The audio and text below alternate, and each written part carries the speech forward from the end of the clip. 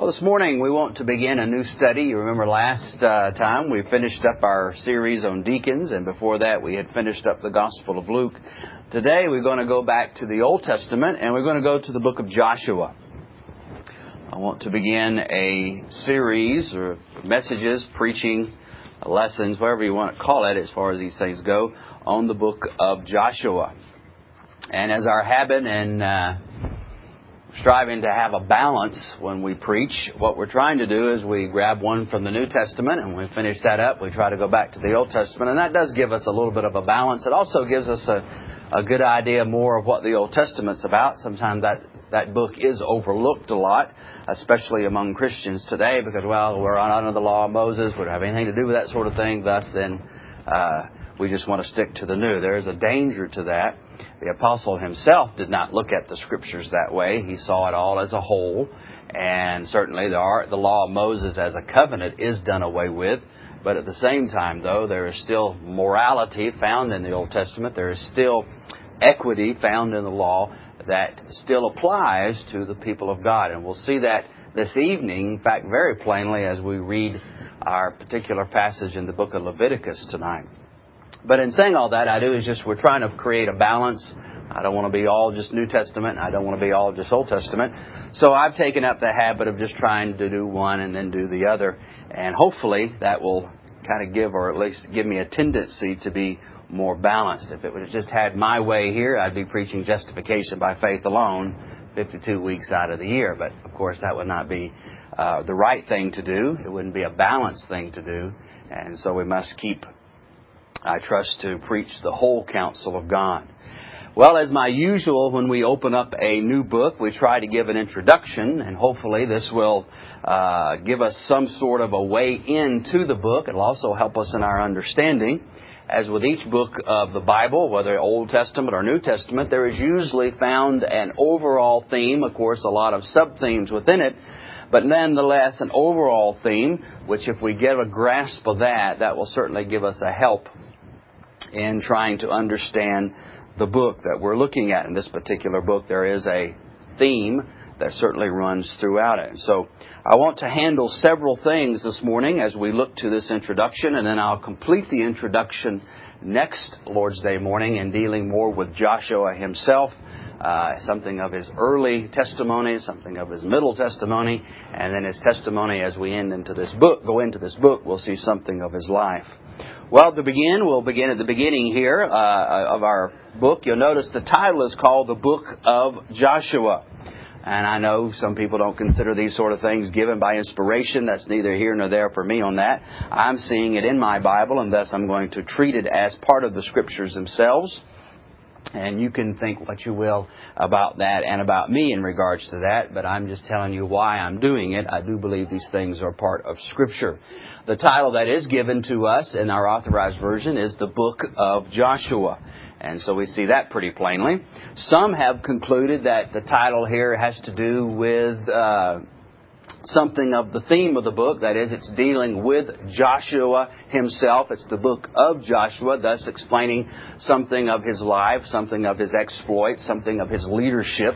And certainly that is true.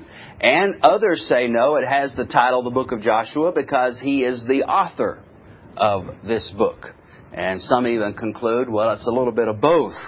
And that's why we have the title, the book of Joshua. Well, who is the author of this book? Well, actually, there's been several names given throughout time in regards to who is the actual author of this book. Joshua certainly heads the list as for the main bulk of the book. There would be some parts they would say, well, Joshua couldn't have written this because it's maybe taking place after his death. Just like in some of the aspects of the law of Moses, there are things that some conclude just couldn't be Moses writing unless God gave him a prophecy of it and he pinned it down. Anyway, I don't have a problem with that view or the other view that someone else did write as well in that. Either way, it's still Scripture, and that's the most important thing. But as I said, Joshua, though, seems to be the one who heads the list on who is the author of this book. There have been others suggested. Ezra is one of them. Isaiah even made the list. Samuel and even Daniel has been suggested as the author of this particular portion of the Word of God. But Joshua, though, is the one that is commonly given as the author, and at least, as I said, for the main bulk of that. And some of the passages that they conclude from that is found in Joshua, for instance, chapter 5 and verse 1. And, again, whether you agree with it or not, I'm just giving you what they say. And it came to pass when all the kings of the Amorites, which were on the side of Jordan westward, and all the kings of the Canaanites, which were by the sea, heard that the Lord had dried up the waters of Jordan from before the children of Israel, until we, notice that, the personal plural pronoun there, we were passed over, that their heart melted, neither was there spirit in them any more because of the children of Israel. Well, who else would be a part of that we if it was not Joshua himself? Another one is Joshua 24. And actually, this is more so in a particular speech he is given. So whether you could take that as the whole of the book is questionable. But again, I'm not giving these because that's what I think. I'm just telling you what some of the commentators say. Chapter 24, verse 26, and Joshua wrote these words in the book of the law, and took a great stone and set it up there under an oak that was by the sanctuary of the Lord.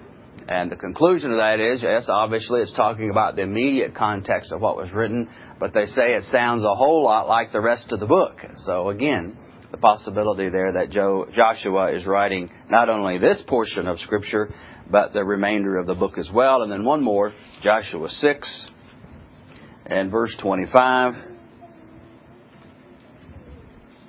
And Joshua saved Rahab the harlot alive and her father's household and all that she had. And she dwelled in Israel even unto this day, because she hid the messengers which Joshua sent to spy out Jericho. You say, well, how did that fit in as a proof that it might have been Joshua who wrote that? Well, whoever was the author of the book was writing it in such a time and time frame that Rahab was still alive. Remember, it says here that she was in Israel even unto this day. And they say, well, who would be more likely to still be living at that time but the one whom the book is actually entitled afterwards? Well, that's some of the reasons as to why they think Joshua. You say, well, big deal, and you're absolutely right, big deal. But again, this is just simply an introduction, and you may be wondering, well, who wrote this portion of Scripture? Well, there's your ideas there. Now, the point of that is we may not know who is the actual author of this book, as the case may be, but that itself, in and of itself, does not take away from the divine hand that is behind the book. And that's the most important thing. Whether we can discern who is really the author of the book of Joshua doesn't really matter. The most important thing is that behind whoever the human author is the divine hand, so to speak, that wrote this book to begin with. This book is given by inspiration just as much as the Gospel of John or the Gospel of Luke or the book of Romans. It's part of our Bible, and the fact that it is given by inspiration does not rest on the fact that we know who the author is. That has nothing to do with whether the book is divine or not. It's well enough that the particular book is found in our Bibles, and thus it is Scripture, and thus it is of divine composition, and it is authoritative. So if we just can't figure out certain things about a particular book, maybe even some of the interpretations about a particular book, does not do away with the inspiration of the book or the authority of the book. Who would go to the book of Revelation and raise their hand and say, yeah, I've got it all figured out. I know every jot and tittle of that book. Well, of course, nobody could and nobody can understand all of it, at least I don't think. And thus, does that depend then, is it dependent on whether someone knows it, whether it's inspired or not? Well, of course not. Well, the same thing when it comes to these historical books that we find in the Word of God. There are just some things we cannot understand in regards to the Scripture, and there are some things that we are not privy to when it comes to Scripture themselves, such as perhaps here, who is the author of the book. If you want to believe it's Joshua, I would probably be in agreement with you, and thus we'd have no problem with that. Now, the third thing is the date. I don't know the exact date of the book, composition of the book. The reason why? Because it's not given. We do know at the time that it was written, according to that passage we're dealing with Rahab, that it was had been written up to the time of which Rahab was still alive. So it gives us a rough estimate then, at least in biblical times, as to when this took place, or the writing of it. But it's the events that's most important here. That is, from the time of Joshua to the end of the book of Joshua. What is the date? Well, Ussher gives it around 1450 or 1451 BC. So we're looking at a book that's over 3,400 years old. Amazing, isn't it? That we still have a book around that's been written. That's 3,400 years. Have I got my math right on that? 3,400 years old.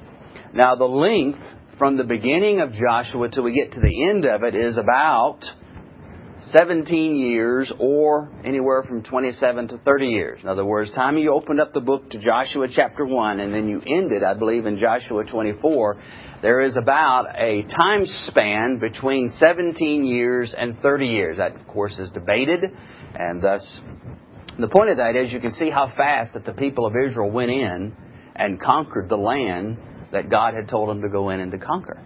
So they did it in a pretty quick fashion, and the promises being fulfilled that fast unto the nation of Israel. And then now I want us to look at the contents. If you're taking notes, this is number 4. The contents of the book. Well, first of all, this is an historical narrative. You cannot read the book of Joshua and not see that. It's not like the book of Romans. It's not like the book of Galatians. It's not like Timothy or some of the New Testament passages. It is a book that deals with a historical record of what took place in the early days of Israel. So it will be looked at then a little bit differently. Historical narrative, preaching through it's a lot different than preaching through the book of Romans, where it's more doctrinal.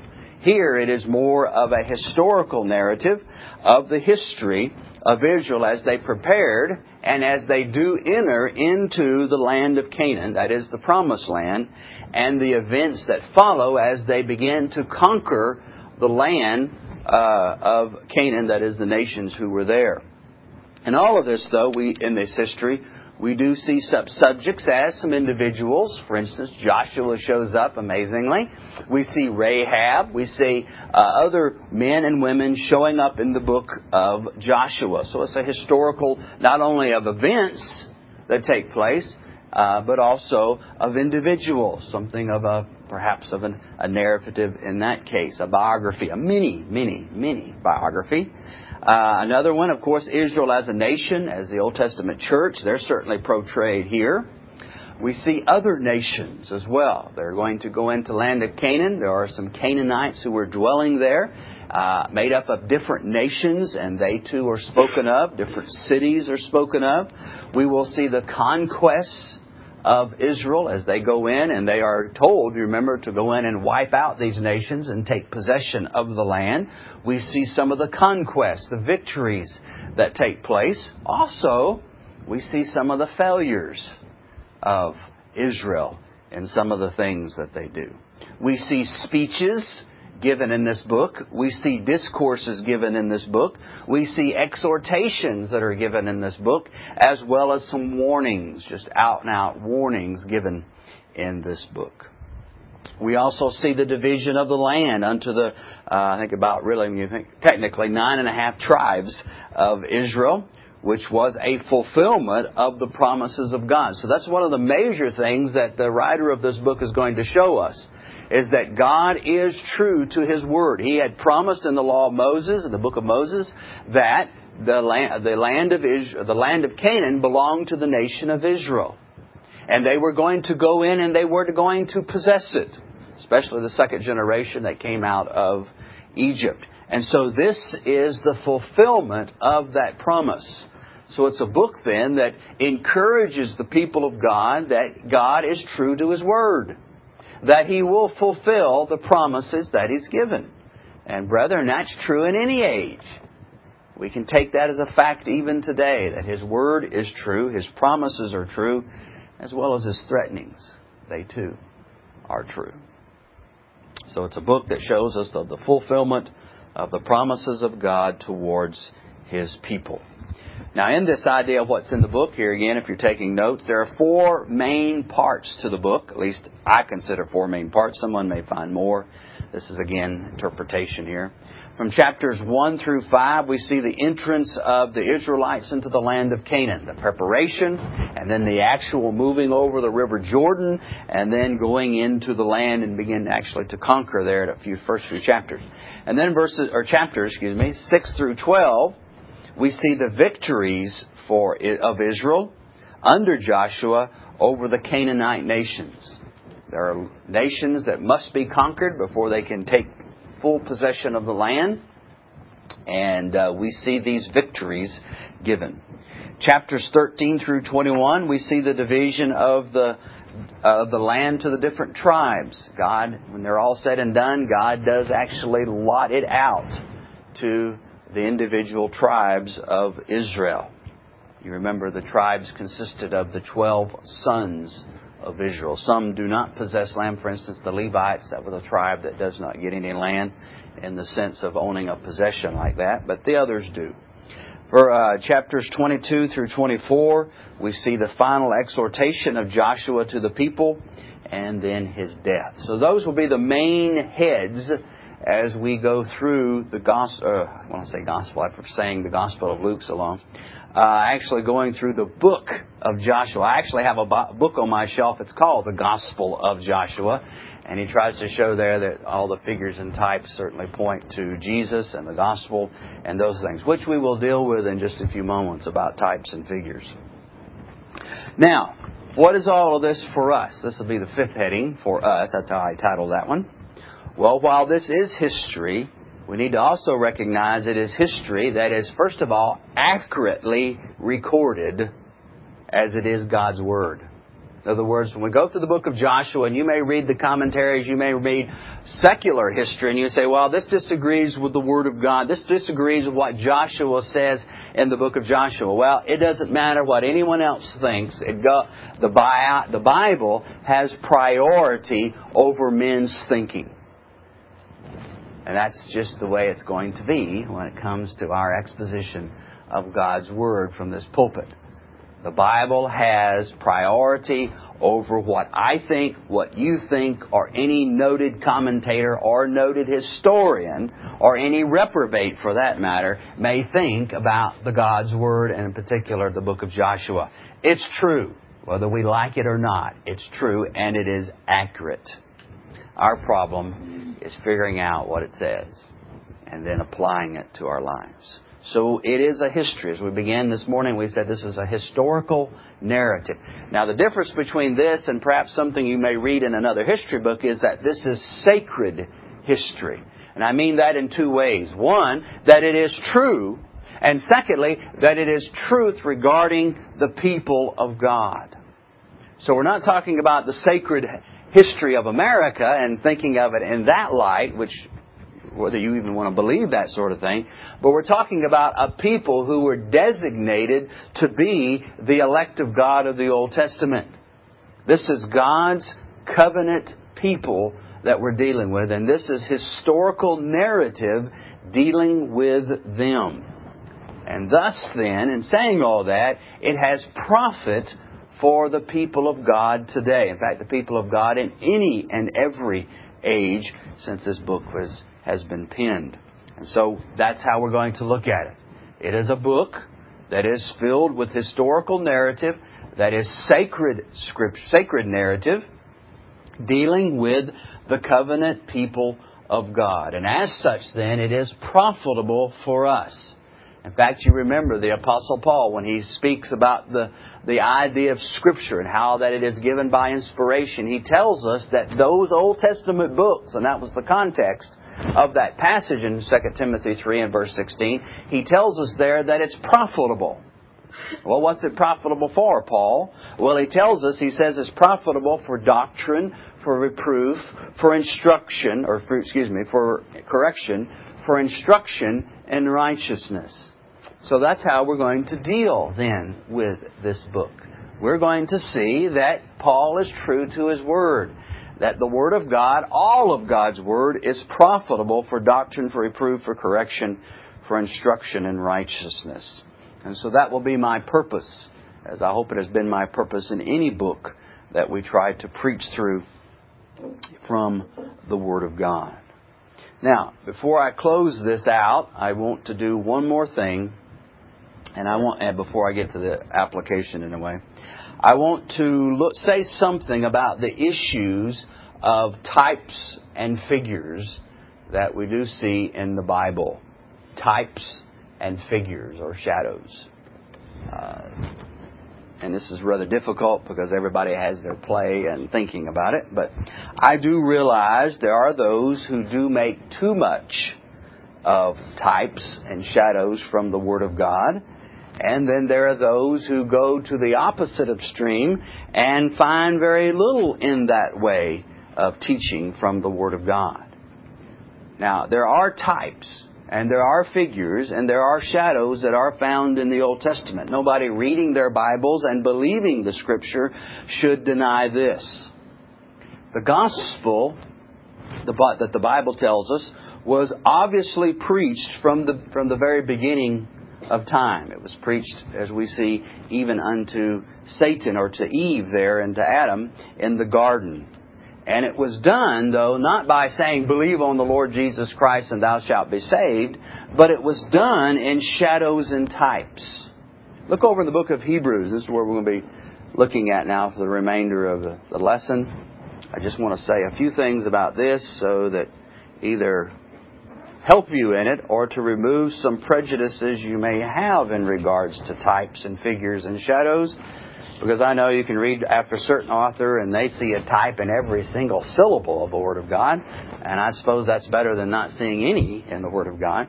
But I think there is a balance, and whether I have the correct balance or not is not for me to say at the moment.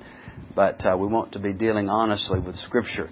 But as I said, we do know the gospel was preached in the Old Testament. Hebrews, for instance, chapter 4 tells us, for unto us was the gospel preached as well as unto them. And the them there is the nation of Israel in the Old Testament. That's the context of this chapter, chapter 4. In fact, Joshua, or Jesus, but he means Joshua here in this text, and we'll show that next week. Down in verse 8, we know then the immediate context is also speaking about the book of Joshua. And there he says that the gospel was preached unto them. Well, how was it preached? Well, again, we could go and look in vain. Do we see any passage that says, God so loved the world that He gave His only begotten Son? We won't see that. We won't see, oh, believe on the Lord Jesus Christ and thou shalt be saved. You won't see a good set formula of the death, burial, and resurrection of Christ in one neat verse of a passage of Scripture in the Old Testament. So how was He preached, if He was preached? Well, we know He was, because the Scripture says so. We know the gospel was set forth to Israel. Well, how was it done? Well, it was done by types and shadows. And types and shadows and figures are these things, they're real things in the Old Testament, but they point to something that was really true in the New Testament. In other words, it's not just this pure spiritualizing, the flood never really happened, so it's not a picture or a type of the coming judgment upon the world. Well, yes, it is, as a matter of fact. It really took place. The world was flooded by God there, where it rained 40 days and 40 nights. There was a complete destruction over all the earth, except for 8 persons. And also that it does speak of the coming judgment that God is going to put upon the whole world at the last day. That's a real event, but it foretold or pictured or was a type or a figure of something to come. That is what you, in the main, do have a lot in the Old Testament. Within the law of Moses, for instance, Paul tells us in the book of Hebrews that Moses, for instance, spoke of things which pointed to the true. Look over in the book of, again, in Hebrews, if you're still there. Hebrews 9 and verse 24. For Christ, now here he's been speaking of the Levitical priesthood and the tabernacle and those things that were set up under Moses. He says, for Christ has not entered into the holy places made with hands. In other words, He didn't go into the tabernacle or the temple actually and literally do these things, he says. For Christ has not entered into the holy places made with hands, which are the figures of the true. In other words, The Old Testament tabernacle or the temple, as the case may be, were just figures or types of that which was the true, which was, he says here, heaven itself. So when you look back over the Old Testament and you see Moses writing about the tabernacle, yes, there was a real, honest tabernacle. Within there was the veil, there was the ark and all those things. But it pictured something in the future. And he says here is the application or the interpretation of it. But into heaven itself, now to appear in the presence of God for us. So, the Old Testament tabernacle was a picture or a type of heaven. John, for instance, records that Jesus said, "Search the Scripture, for in them you think you have eternal life, and they are they which testify of me." So there were things written in the law of Moses, written in the prophets and in the Psalms, that in some way, some manner, spoke in type or figure, or even reality, of the Lord Jesus. You remember on the road to Emmaus, as we saw in the last chapter of the book of Luke here recently, how that Jesus is walking along with those brethren, and he says there that he opens up the Old Testament. He opens up the prophets, and the law, the prophets, and the Psalms, and he speaks of himself. Well, he had to be dealing in some way, in some shape there, with types and figures of the true, as we see in Hebrews. For instance, Adam was a type of Christ. Go over the book of Romans, chapter 5, verse 14. Nevertheless, death reigned from Adam to Moses, even over them that had not sinned after the similitude of Adam's transgression, who is the figure, and the Greek word there is tupos, which means figure or type. And so he is a type or a figure of him that was to come. So that's a legitimate type. Adam is a legitimate type or a figure or shadow of Christ. If we don't believe that, then you might want to question whether you understand the 5th chapter of the book of Romans or not. And then you might want to question whether you're even converted, because this is dealing with salvational issues here in this chapter. Another passage, look over in 1 Corinthians 10. Very familiar verse. And the same word, tupos, is used again in this verse, chapter 10 and verse 11. Now all these things happen unto them for ensamples. You might say examples. The Authorized Version says ensamples, but it means a type or figure. They were figures for us. That is, the children of Israel, as they went into idolatry, as they committed fornication, as they tempted Christ, as they lusted in verse 6, he says these things were a type or an example for us. And they are written for our admonition upon the whom the ends of the world are come. So notice that. The Old Testament then was written, yes, as historical narrative of what took place at that time for the people of Israel, even for that day. But for us, what do they become? They become examples for us. They are our admonition. And they're done in types and figures as one way of doing that. 1 Corinthians 15. Romans 15. We'll get out of 1 Corinthians. Romans 15, another passage dealing with that. Paul here is quoting from Psalm 69, verse 9 and verse 3. For even Christ pleased not himself, but as it is written, the reproaches of them that reproached thee fell on me. If you read Psalm 69, you would think that's David. Well, it was David, and as far as the immediate context was concerned. But Paul applies that to whom? Christ. So David then is a type or a figure of Christ as well. And then he says in verse 4, for whatsoever things were written aforetime were what? Were written for our learning, that we through patience and comfort of the Scriptures might have hope. So the Old Testament is not just a dead book, a dead letter that was suddenly done away with when Christ died, as we are now in the glorious new covenant, which we would agree with. But we still see, though, there are valuable lessons that are to be learned for us. These things were written for our learning. And as Paul says, they were written for the end of the world. That is for us. God recorded what He did from Genesis to Malachi, not just for Israel's sake, but He did it for us here this morning. This was written, preserved, and handed down particularly for us. That's what Paul tells us in 1 Corinthians 10. So that's amazing, isn't it? It makes you look at the Old Testament, I think, in a whole different light, rather than the way it's been bounced around in our day and time by certain individuals. So there is, well then, something for us in this. Now, because there are... out of time. I was going to give you several types that are used. I'm going to give you 5, and I'll do that next week. Just kind of keep your going there. The 5 types will be Joshua, the people of Israel, the nations in Canaan, the battles they face, Canaan itself. What do they picture, or what is the figure that they point to? I'll save that for next time.